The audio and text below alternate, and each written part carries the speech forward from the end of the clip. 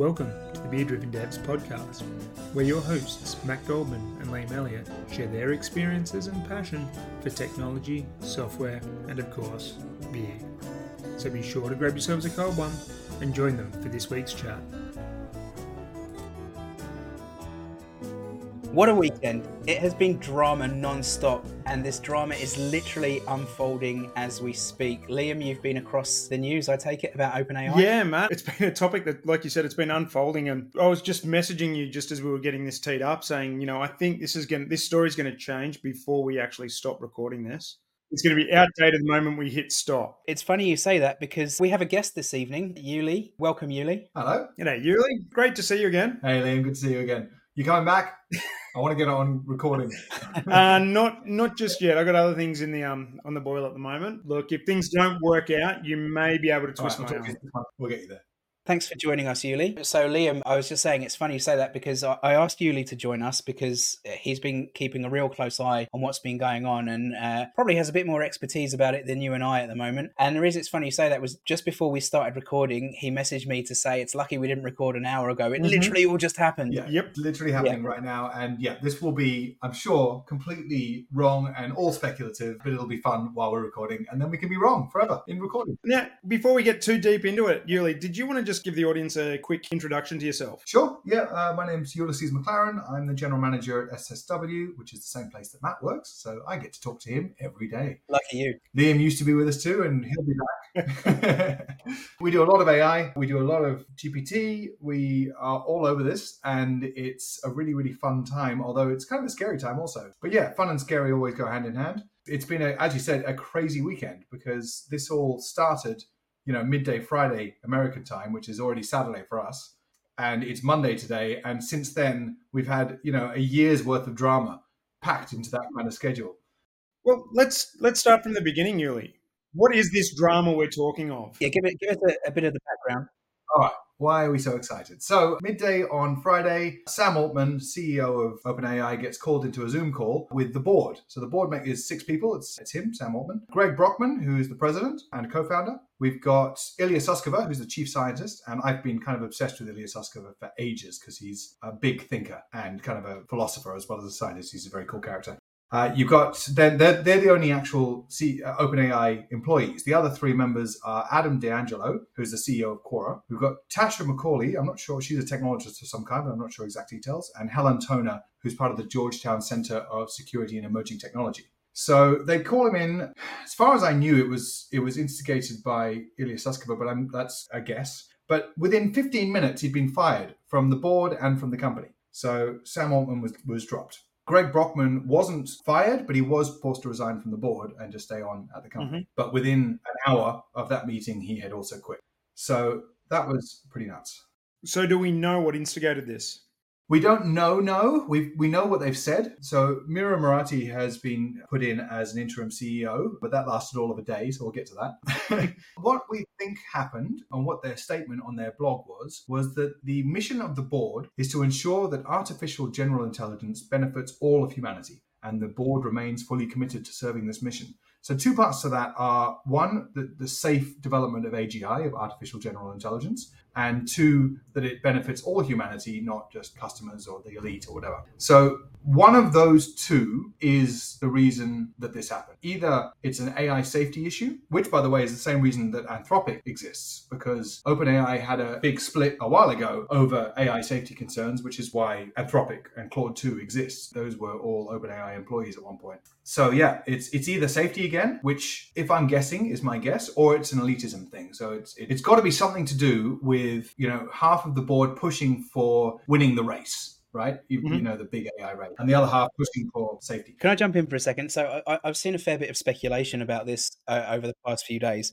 And one thing that I've seen come up at least once, I think I've seen it more. And in fact, I think I saw a couple of threads about this, but I don't have the source to hand. So I'm going to say I think I saw some people saying, and from unnamed sources, insiders, that Sam Altman was pushing quite heavily towards profitability and pushing towards parts of the business, parts of the for-profit arm of OpenAI, and bypassing safety, like you said, various safety practices. Meanwhile, the board have obviously been committed to the non-profit aspect aspect of everything they're doing about safe development of AGI and so on and so forth.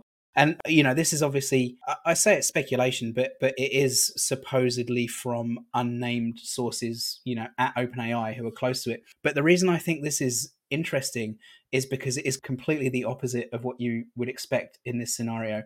Because Sam Altman, it's worth mentioning, is one of the founders of OpenAI. They've been around, I believe, since 10 years, I think, since 2013. Correct me if I'm wrong. So it's normally, you get the founder and the people with the vision for, developing AGI or something like that. And, normally once you have a board come in, well, mind you, I guess it's different when you have shareholders, right? But, normally you have a board come in and the board start pushing for profit. And, often when a CEO and a board, especially a CEO founder and a board fall out, it's because the CEO is committed to their original vision and the board are pushing in the direction of profit. And it seems, according to these unnamed sources, that this is actually the opposite. I think you're 100% right there, and I've sort of read the same messaging that you said about Sam pushing more for that profit side of things.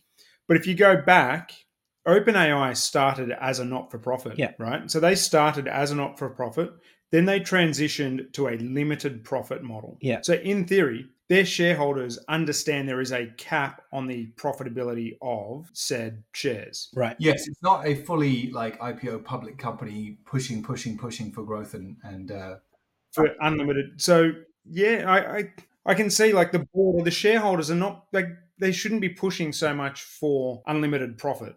No, but what they could be pushing for, and it wouldn't be the shareholders, this might be just, Greg Brockman and Sam Altman, they might just be pushing for viability, commercial viability, right? It costs a lot of money to run GPT-4, right? In the back end, there's a lot of compute, there's a lot of power that goes into that, there's a lot of chips, NVIDIA is doing very nicely, but also their chips aren't cheap. I heard another rumor that Sam Altman, a couple of days before he was let go, this, again, wild rumor, was in talks with investors from the Middle East to create a competing company to NVIDIA so that they could own their own chip production as well as the AI stack. I saw that one too. That is certainly the trend at the moment. And it's funny, Liam, we've talked about this a couple of times, but we've gone full circle back to what Sun Microsystems were doing. Anyway, we've gone off topic. So Yuli, I apologize for interrupting. Let's get back to your story. So you were up to the board and Sam Altman being at odds over safety concerns. We think that's probably what went on. Yeah. So he was dropped, and Greg Brockman a few hours later also quit, as did 3 additional senior researchers a few hours after that. So that's, I think, was unexpected from the board. Now, by the way, OpenAI did not notify anyone that this was going to happen. Even Mira Murati, who's now the CEO, was the CEO for a day, was only notified a day in advance. So the day, on Thursday, she gets told, "Hey, tomorrow we're letting Sam go. Heads up, you're going to be CEO." They didn't tell Microsoft at all. They told Microsoft 1 minute before they went public with it on their blog, which is almost deliberate. The context there, though, Microsoft sunk, what was it? How much did they sink into OpenAI? Some number of billions, I can't remember. It's about 13 billion US, I think. Right. Yeah. Well, that buys you 1 minute of foreknowledge. So pretty good. But yeah, that was nuts. Anyway, so then 3 more senior researchers quit in the next few hours, and they had some big talk, with the big staff meeting, where the staff was basically asking Ilya, was this a coup? What happened here? And he was, he was backing and forthing about it, saying, yeah, it's not great. Anyway, the next day, so this is we're in Australia, this is our Saturday. On our Sunday, so I guess their Saturday, they've got him coming back in again to talk about coming back. And if he comes back, then the board would need to resign. And this seems to have been driven by Mira, the new CEO. So he was brought back in. I don't know if you guys saw the photo of him going in with his guest pass on Twitter. Yeah. Yes. But what I find very funny about that is that Satya Nadella was facilitating the negotiation of getting him back in. And so then that leads on to the news that sort of broke about 5 minutes before we kicked off. Exactly, yes. So about half an hour now, we heard that those negotiations have failed, and Sam Altman and Greg Brockman are now going to Microsoft to work for Satya Nadella. So you do wonder how impartial he could have been as the facilitator for that negotiation. It's kind of, oh no, anyway. Yeah. Oh, well, if you don't want to go there, how about you come work for me? Oh, yeah, all right, that sounds good. So he's setting up some new advanced AI research team along with Greg Brockman. And by the way, a few more of their colleagues from OpenAI coming across too. So I don't know if it's the same 3 high up people who we heard about quitting.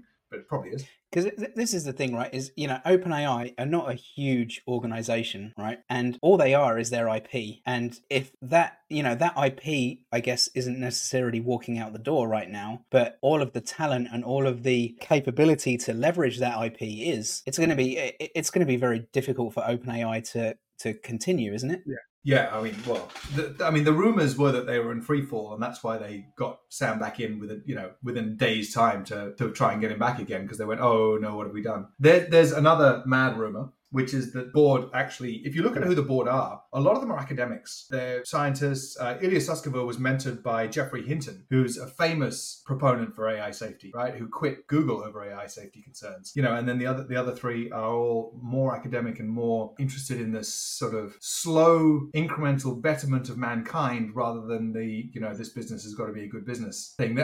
Those three, they're not even employees of the business. And does that stem, the makeup of the board there, does that stem from their not-for-profit days? Yes. Yeah.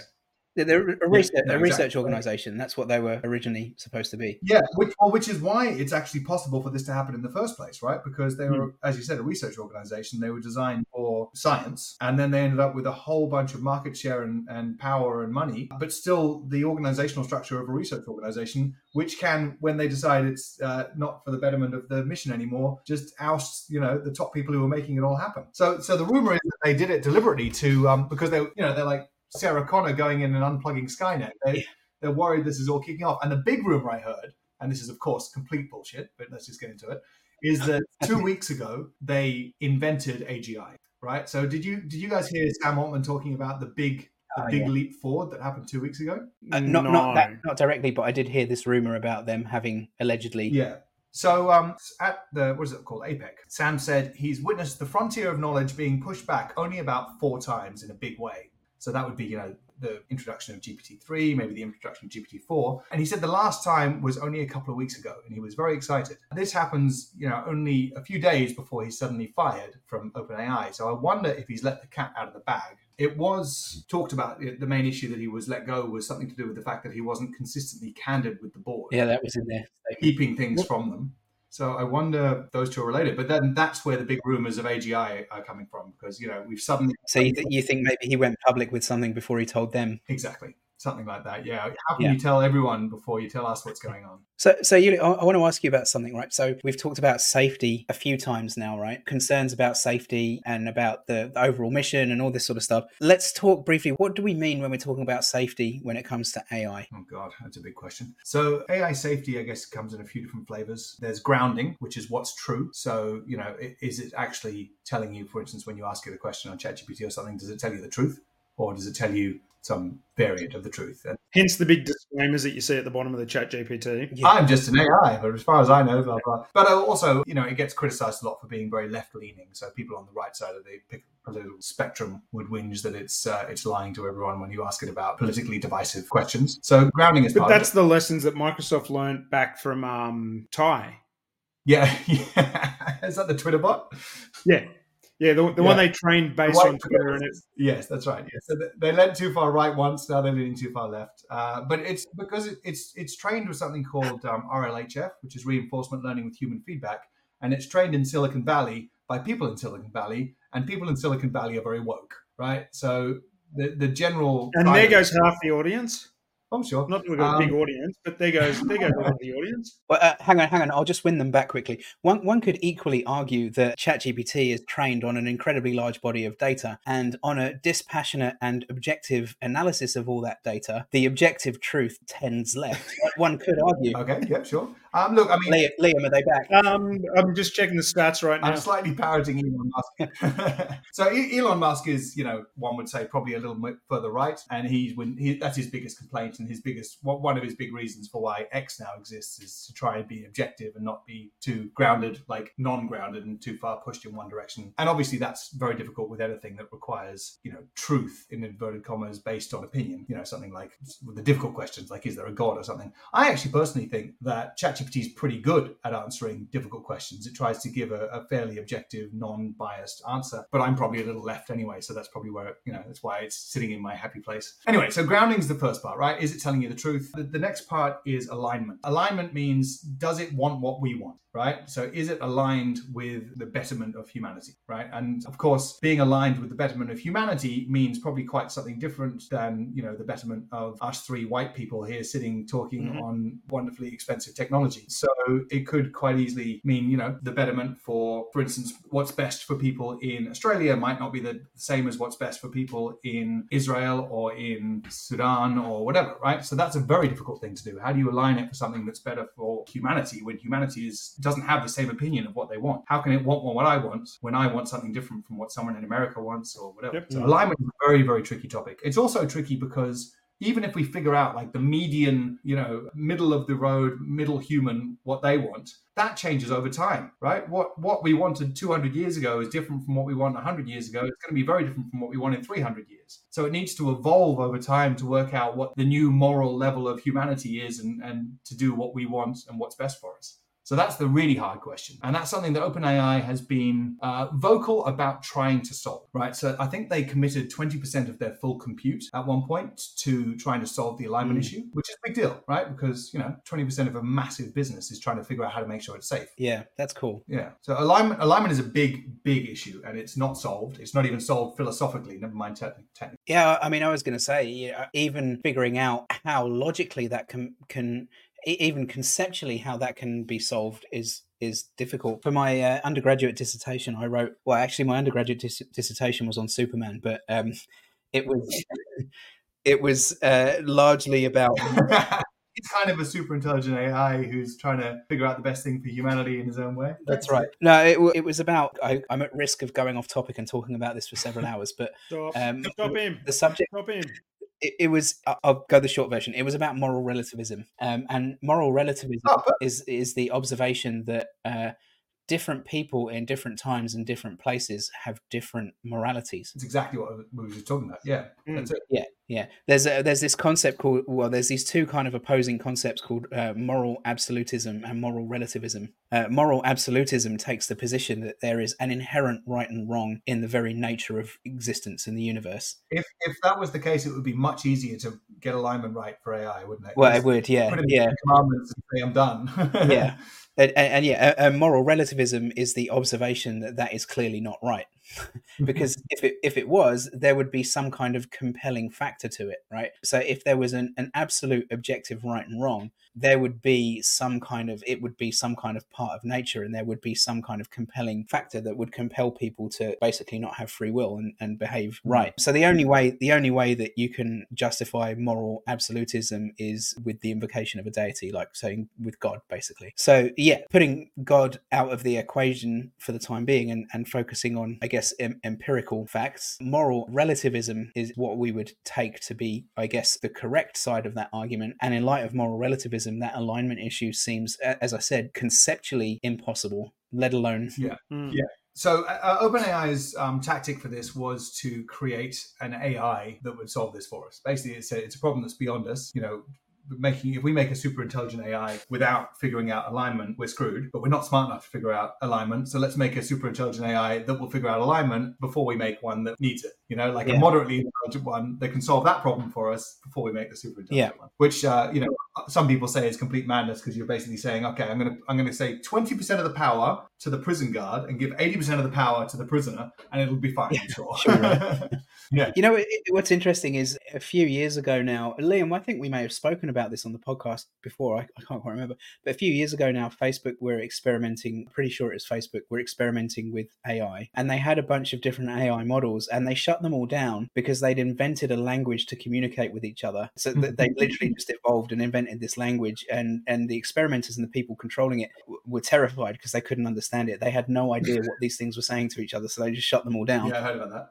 Yeah, no, that was the other one. The other one was that some AI model learned to speak in Persian without ever having heard Persian. It was never trained on the Persian language, and yet somehow was able to translate things to and from Persian. And they're like, how does that work? How did it do that? Yeah, that's crazy, isn't it? So grounding, alignment, are there any other of the factors in that safety? Those are the big sort of the big ticket items, but then you've got little things like bias, which I guess suppose is kind of part of grounding. So, if you train it on historical data, if there was bias which had a causal relationship with the historical data, for instance, racism or something, then that will just train your AI model to be racist without being able to label it. That's what Liam brought up earlier. That's what happened with Ty, right? Yeah. Yes. Well, Ty was a Twitter bot, wasn't it? So it was just whatever people said on Twitter. And then people just started sort of trolling it, and basically taught it to be a horrific From memory, I think creature. it learnt it without being trolled. Oh, really? Yeah, that's the cesspool of Twitter that it learnt from. Yeah. Yes, slightly worrying. So yeah, you got bias, which is always a problem, and something that can be solved to some extent by being careful about the content you train on. But once you actually have a machine learning model or a large language model fully trained, it's a black box. You don't really know what's going on in there. You can't debug it. You can't go in there and just go, oh, I see, this one should have been a 0 or something. There we go, it's not biased anymore. Yeah. It's quite a difficult thing to solve. And so, for instance, you've got in America, you've already got AIs which help with sentencing decisions. They help judges figure out what the sentence should be for convicts or whatever. And sometimes they've been identified as being statistically very racist in some cases. So bias is a big problem. Then you've just got the transitionary period. So even if we end up with a perfect AI that is perfectly aligned, perfectly grounded, and extremely productive, and then ends us up in a world of abundance, right? Where we've got plenty of everything, and how we say we're always trying to get a bigger slice of the pie, just make the pie bigger. Even if it makes the pie much, much bigger, you're still going to have big transitionary problems. So, as society comes to grips with people losing their sense of purpose, if they lose their job, even if they're financially secure or looked after, or we get a sort of perfect communist state run by AI or whatever, there'll be a very difficult transitionary period where people don't know what to do with themselves, or people, before we have the full abundance, will have major economic hurdles unless we can get I'll tell you what, right? As someone who has grown up, I'm in my early 40s now, so I've grown up in an era of rapidly developing technology. I'm excited by technology. I love it, and I always have. And I look back on Luddites and people in I guess in pretty much every decade of the previous century, people losing jobs and fearing progress and thinking, the good old days and so on and so forth. And I always thought that will never be me, because I love technology and I love progress, and whatever happens, I'll be excited about. And then 2 weeks ago, I read a blog post from Bill Gates where he was talking about what's going to happen with AI over the next 5 years. And he's talking about agents, what he calls agents. And I was just thinking how much I just don't want that, because I just really love what I do, and I don't want my job to be obsolete. And I just thought, wow, like that's how it happens. It will just happen to every generation, won't it? And the funny thing was, I read back again what he wrote, and everything that he was talking about is awesome and it's cool, and it's things that we've always dreamed of. But like I really get it. There's a very, very good chance that what I do now for a living is going to have to change and evolve to keep up with that. Otherwise, but there's precedent there, right? Right. I mean, this has happened throughout history. At the turn of last century, you might have loved driving your horse and cart around. Yeah. Right? Absolutely. Yeah. And then all of a sudden along comes the motor car, and you've lost your job. The Luddites, I like the story of the Luddites, because they are always looked back on, and like, you don't want to be a Luddite, right? That's the takeaway of the parable, right? The Luddites opposed technology and they lost, right? Yes. I think the Luddites, if they hadn't opposed technology, they would have still lost, right? Yeah. You can't beat them, but you need to. The saying at the moment is, you're not going to lose your job to AI, you're going to lose your job to someone who's using it, right? That's the sort of thing we're hearing all the time. And for now, that's definitely right. I wonder how long that will be right, because agents are coming. Agent Smith is coming, right? Yeah. So the way I explain it to people not in the tech industry at the moment is, it's the same argument that happened before our time.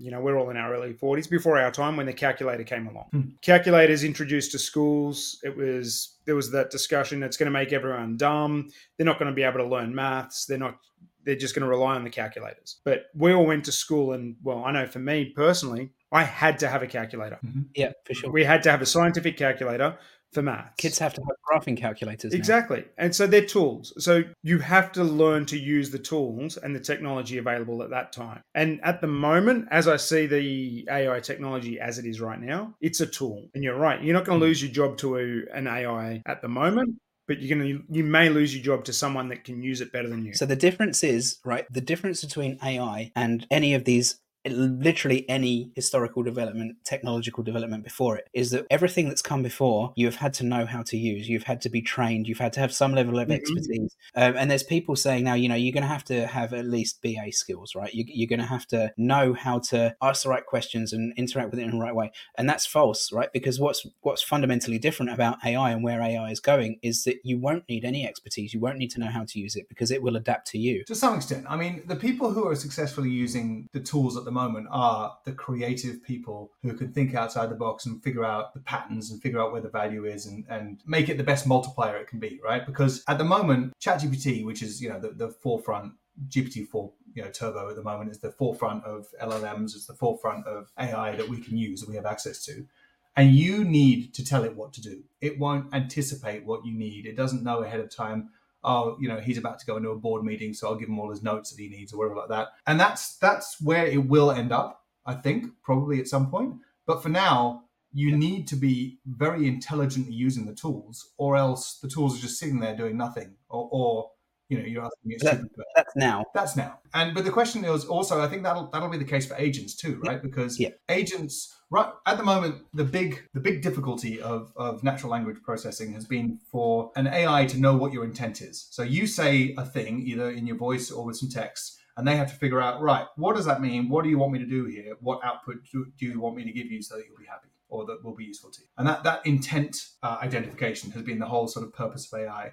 But underneath that, you've got like one level abstracted, which is what information did he ask for and when, right? And then, okay, instead of what's his intent and what should I give him, why did he ask for that? What's he trying to achieve? Maybe I can achieve that for him before he asked me for it. And that's where agents come in, because if they're intelligent enough, they can just go and do the thing that you were trying to do for you, before you do it. And he'll just figure out, oh yeah, I remember every Tuesday he used to do that thing. He used to invoice every Tuesday morning, and he used to keep on asking me these questions about how to do it. I'll just do the invoicing for him.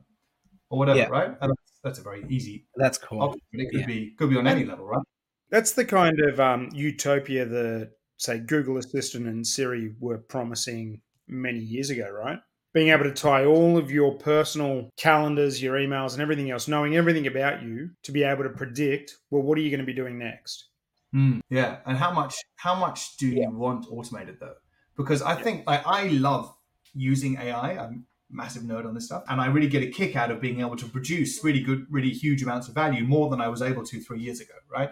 Now I can spend a week and I can get a lot done. I can make a bunch of content for the website. I can, whatever, videos, images, text, voice, it's just more and more and more capabilities every day. And it's very exciting how much more productive I can be in a week. But is that where it ends? Because if that's where it ends, then happy days. We just have a whole bunch of people who are going, woohoo, look how much I can do. Or does eventually, do I become the bottleneck in the process of, this productivity? Yeah. And eventually, the only problem we've got really here in this whole system now is Ulysses. He's just so slow giving us commands and everything. Can we get him out of the picture? We'll be able to do infinitely more. So, and I'm worried because I think a lot of the rhetoric around AI is, and around the companies pushing this AI models are pushing that thing that I just talked about, that joy of look how much you can do, look how much you can get done, with the idea that it'll just make you super productive. And while that's true, that's really fun. But how long?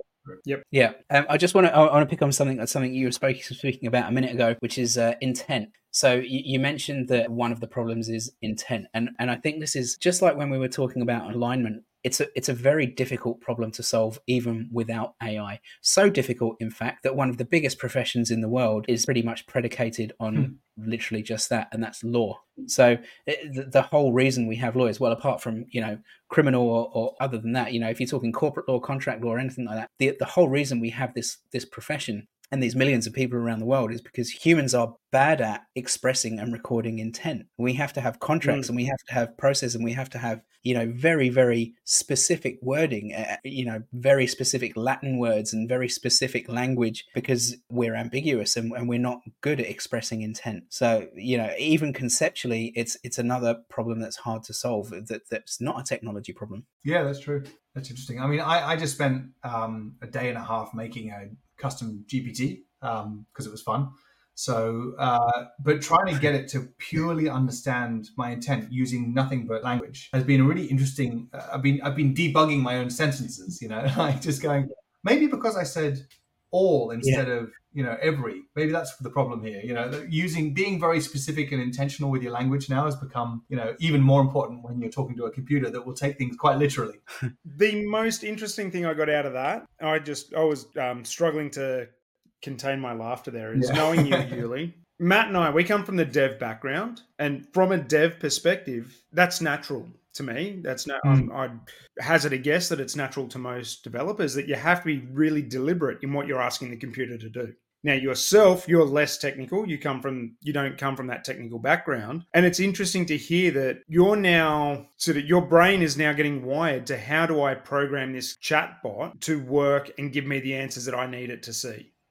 Yeah. Right? It's very, very similar. I've done a little bit of coding way back in the day. I was atrocious at it then.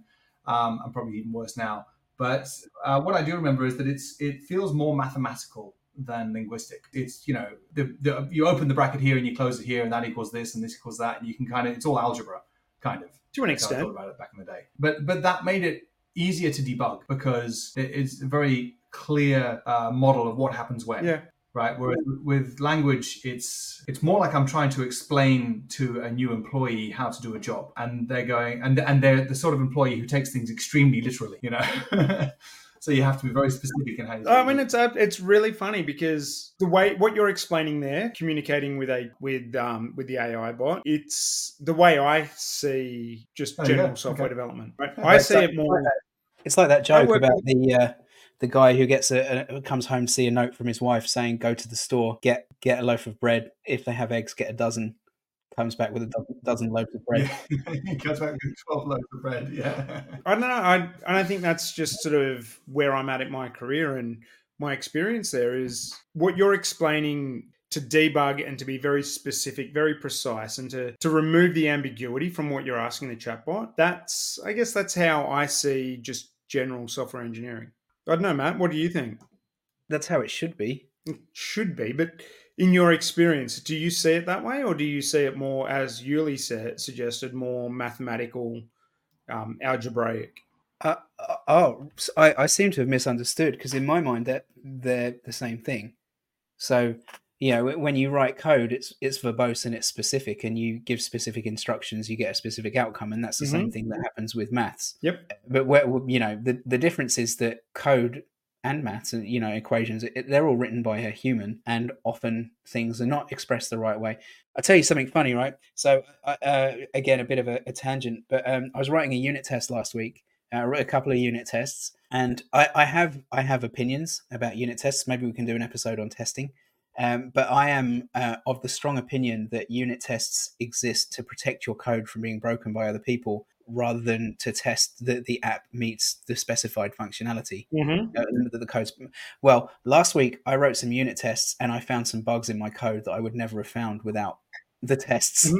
And this is code that I wrote that I thought I'd been very specific and very verbose. Given it a set of instructions to do things in a specific way. I wrote some tests, found some bugs. So, we don't always get it right, because we're human, and like Yuli said, we're not that good at that kind of precise, step-by-step instructional procedural way of doing things like an AI is, like a computer. One thing you said earlier, Matt, was that you can't know exactly what. I've lost it. Never mind. No, it's gone. So, I mean, I was just thinking, like, I've written down on my notes here, right? It's that, I think you mentioned it earlier, Matt. It's that BA type thinking, right? So you're removing that aspect of, okay, here's the pure algorithmic approach to A equals B plus C minus D. You're actually looking at it from that BA approach, and you need to start asking the right questions. Yeah. You need to be clear in your questions, and you need to be precise in what you're trying to extract from the people you're talking to, or from the clients, or from the actual computer. Yeah. All right. Let me give you another example. About 4 years ago, it comes up all the time, but it was really big about 4.5 years ago, right? There was this equation going around on Twitter, on LinkedIn, and all the social things. And, people saying, what is the answer? Is it A? Is it this? Or is it this? Or is it this? And people jumping in, a wide range of all kinds of answers, that some of which were wild and completely wrong. But there was these two different answers that lots of people settled on, and there was all these arguments saying, This isn't the blue dress, green dress scenario, is no, it? no, it's not. But people thought it was, right? So there was a lot of people saying this is the answer, and a lot of people saying no, this is the answer, and then a lot of people saying, well, actually, they're both right. It depends on how you solve this equation, right? But the fact is, one of them was right and one of them was wrong, and the people that were saying it depends how you solve it were wrong, because there is a correct way of solving it. Like there are specific rules in mathematics about the order in which of solving these equations. Therefore, one of these was correct and one wasn't. But the point is that humans are perfectly capable of looking at something as verbose and specific and precise as an equation and finding different ways of working it out. Yep. Yeah. But okay, so that's kind of my point. So equations have order of operations. You've got BODMAS, right? Was it? Yes, exactly. Yeah. Brackets, orders, blah blah blah. But then language, that joke you mentioned earlier, is a perfect example of how language is fuzzy, right? Language can be interpreted in different ways, and that's why debugging it is harder. Yeah. Yes. Because you have to figure out what their interpretation is of it. I think one way to think about the way things are going with AI, and especially when agents get into it, before agents start predicting what we need ahead of time, you'll be able to just kick off things as if, like I said before, as if you're just talking to employees. Right, you go and do this for me, come back when you got it done. You go and do this, you can do this. So we're going to need to start thinking about our jobs like we're the CEO of our own little job function. And we've got a whole bunch of, instead of like, how do I solve this problem? You're going to be thinking about, right, who do I need to talk to get this problem solved? And what outputs do I need to go where, right? As opposed to how will I get that output? That will be a solved problem. And just like, we're all pretty crap with algebra or with basic maths now because we've always had calculators our whole life. I don't know about you guys, but I've got no sense of direction at all because I use a GPS everywhere I go. But I've never made a mistake in maths and I never get lost because I have tools for these things. So we're going to have the same thing. We're going to become terrible at everything we're good at now, but it won't matter because we'll be able to produce massive outputs. Like in WALL-E, like in that movie WALL-E. Yes. So I'm really interested in talking more about the safety thing, and we're having a really great conversation here about AI in general. But I want to talk a bit more about what's happening right now with OpenAI and Microsoft. Now we've been talking for about 45 minutes, so we've got no idea what's happening now. It's completely changed. I'm just refreshing my browsers as we speak. I've been pressing refresh on Twitter to see if anything comes out. So we still don't know for a fact what's been going on, but we have been hearing a lot, not just a lot over the past 3 days since this drama's been unfolding, but a lot over a bit longer than that about this idea of safety and concerns about safety in AI and in AGI. So what do you think is going to happen now with OpenAI and Microsoft? I mean, that's a really good question, right? It could be, and I'm speculating here, right? But it could be that Microsoft, acquires the for-profit part of OpenAI that they've been investing in, and then the other part just becomes a think tank and a research organization, and they could focus purely on safety. Now, of course, they're not going to have the funding to do that they would have before. But what do you think? Which way do you see that going? How do you see that shaking out? What do you reckon, Liam? I was going to say, I just want to jump in there. I think the important thing that you might not have seen there, Matt, is Satya Nadella's tweet from an hour, 2 hours ago, just before we started. Yeah. And that starts out saying, we remain committed to our partnership with OpenAI and have confidence in our product roadmap, our ability to continue to innovate with everything we announced at Microsoft Ignite, and in continuing to support our customers and partners. Yeah. And then it goes on to say, oh, and by the way, Sam Altman's joining us on board. Yeah. So, I'm looking at that tweet right now, actually. Yeah. So if you read that, it does kind of say that they're not that interested in that. Maybe you're right. Maybe it is they start to take on that for-profit aspect and leave the research side to OpenAI. But that tweet itself doesn't lead that to me. This is emerging, right? This is news to Satya as it is news to us, right? He's only had this information for a day. So remember, any tweet by Satya Nadella is designed to not make shareholders panic and sell. So it's a case of, we just had Ignite. We're still doing all the stuff we said we were going to do. There's no one rocking the boat here. And actually something even a bit more exciting is happening because we've got Sam Altman and Greg Brockman coming over to us. But, Emmett Shear, who's the new CEO now, taken over from Mira Murati, we're very happy to work with him. It's all niceties. It's all, everything's fine. It's all good. Nobody panic. In fact, we've got a couple of new guys. You're going to love them. Yeah.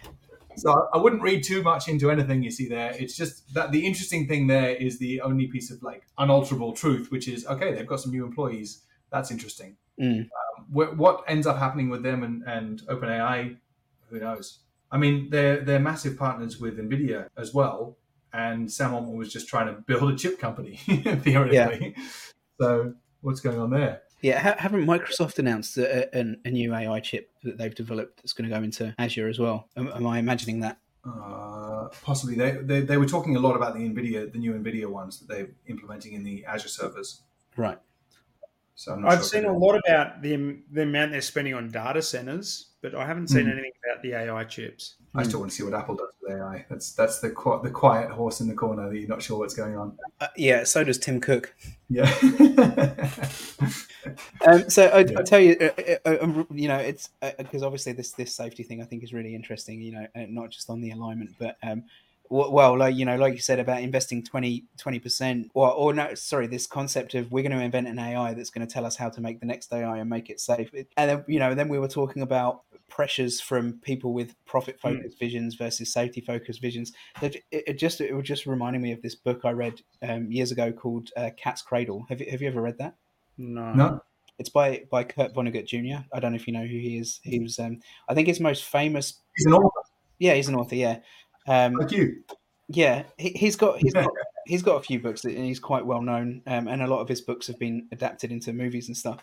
But this book, Cat's Cradle, was quite short. You could read it in like half an hour, maybe an hour, and it's crazy. It's just an absolutely crazy book. But it's about, amongst other things, a scientist who's invented a new form of ice. It's called Ice 9, and it freezes at room temperature, and it also converts any other water that it touches into Ice 9. And it's an allegory for science and technology, sort of unchecked by science for science sake, discovery for discovery's sake, unchecked by, I guess, rational regulation. Yeah, well, yeah, ethical, moral thinking and that sort of stuff. And I guess at the time he was talking about the atomic bomb. He was inspired by the atomic bomb, but there's a lot of people, I guess, that see that this is what's happening now, is people just inventing stuff without really thinking about, is it safe? We're just inventing it because we can. And that's certainly what Elon is saying. But, I mean, my thoughts there, right, if you start to slow down development in a space like that, do you end up in this Cold War scenario? What do you mean? Where, well, if argument's sake, you turn around and say, okay, well, we're going to slow down the development of AI and we're going to put these constraints around it.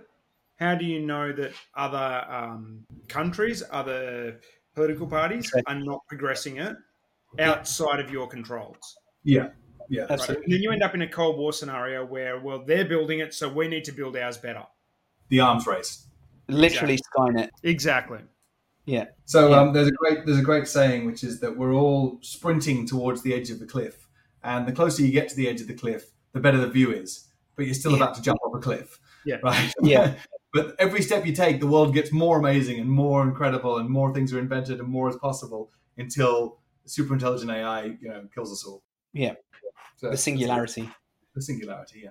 Yeah. Well, I mean, what do you think is the real risk of AI? Do you think it's the amount that, like, the speed of change to society, or do you think it's literally the Skynet style, kill all humans, robots running around the street with guns or germs or whatever, however they want to do us all?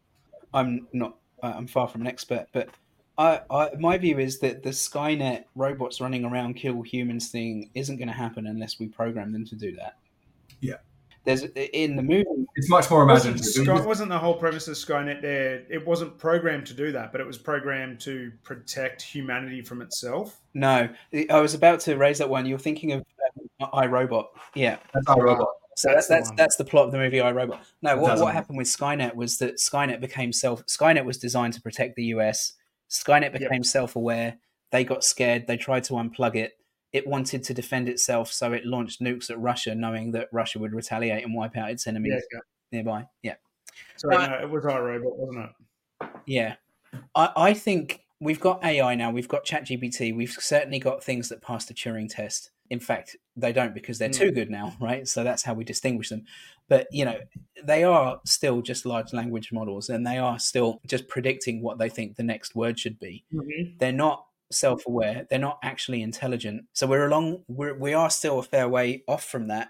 And we don't even actually understand what consciousness or self-awareness or intelligence is. Again, another conceptual issue, let alone a technical solution. We just don't know. And we certainly have no idea what an intelligence that isn't influenced by chemicals and hormones, how it would feel, how it would think, what it would do. We have no idea that an AI would want to live. It may not. It may just not care. Yeah, there was an argument made for embodiment. Embodiment being actually giving an AI, a robot, home, right? So giving it a one-to-one relationship with something physical. Yeah. Right. So you have an AI that lives inside a particular robot. It can't make copies of itself. It's inherently linked to that physicality, and doing that might make it have more in common with us, more of a feeling of a fear of death, or the feeling of valuing the resources around it. And one method to alignment might be embodiment. We shall create them in our own image. Yes, exactly. Yeah. Well, kind of. Yeah, that's a good way to put it. Yeah. Well, have you heard of the Nick Bostrom's paperclip maximizer? No. So that's there was a book called The Singularity by Nick Bostrom, where he's an alarmist. He was an alarmist about AI before AIs were worth alarming about. And the paperclip maximizer it's a super intelligent AI that's given the objective function of making paperclips. And it goes, right, well, I'm not going to be limited by the crappy way that the humans have been making paperclips.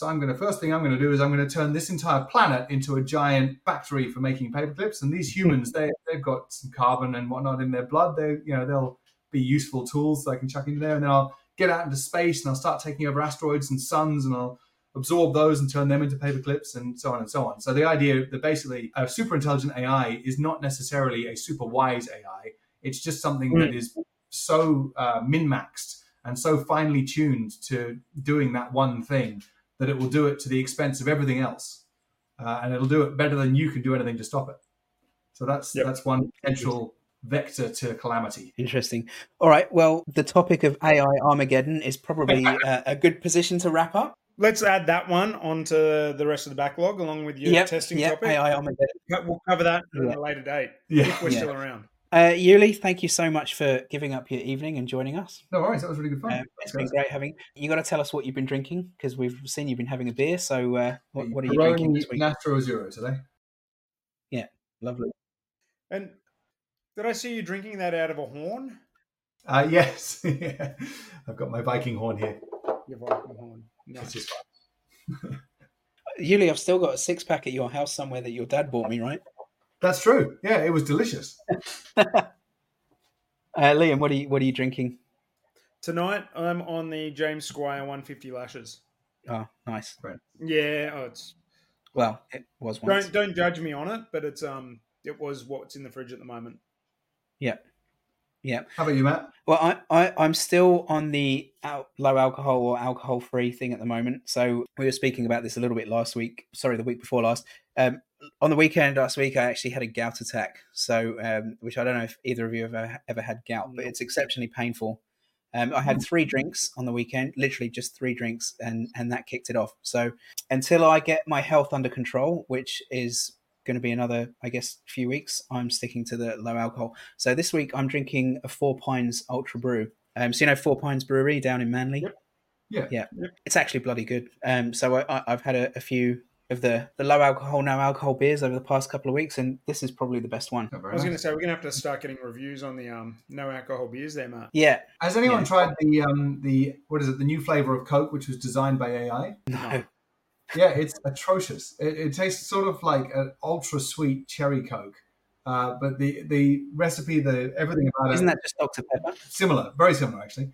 Yeah, the whole thing was designed by AI. I wonder how long until we're going to have AI generated beer. Gout will be a thing of the past, because that will be instantly AI. You might be the last person to ever get it. Maybe. There's a home brewing subreddit. It's quite common for people to share their latest beer recipe, what have you. And there's an ongoing topic of what recipes have you got ChatGPT to create for you.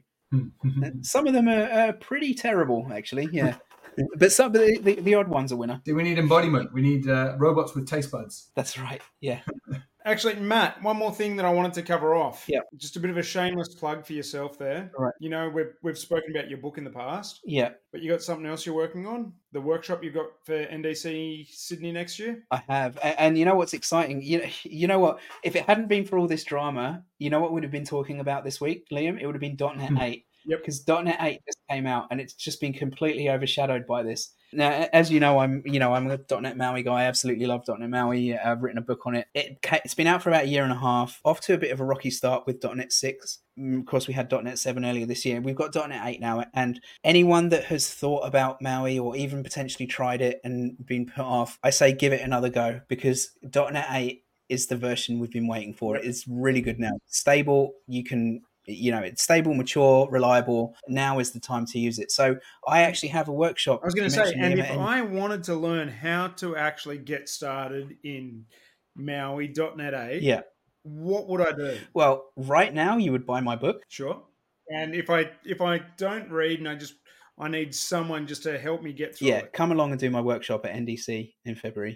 Yeah, so I've got a 2-day hands-on workshop. It's pretty intense. It's fast-paced. We're going to spend 2 days building an app. Over the next week or two, I'm probably going to release some videos of the app that you build.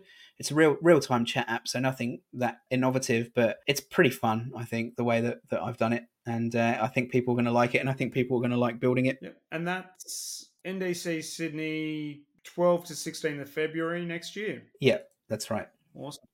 Yuli will be there. I think we all will. Yeah. I think we will. My session didn't get accepted, but I'm pretty sure I'll be there. Yeah.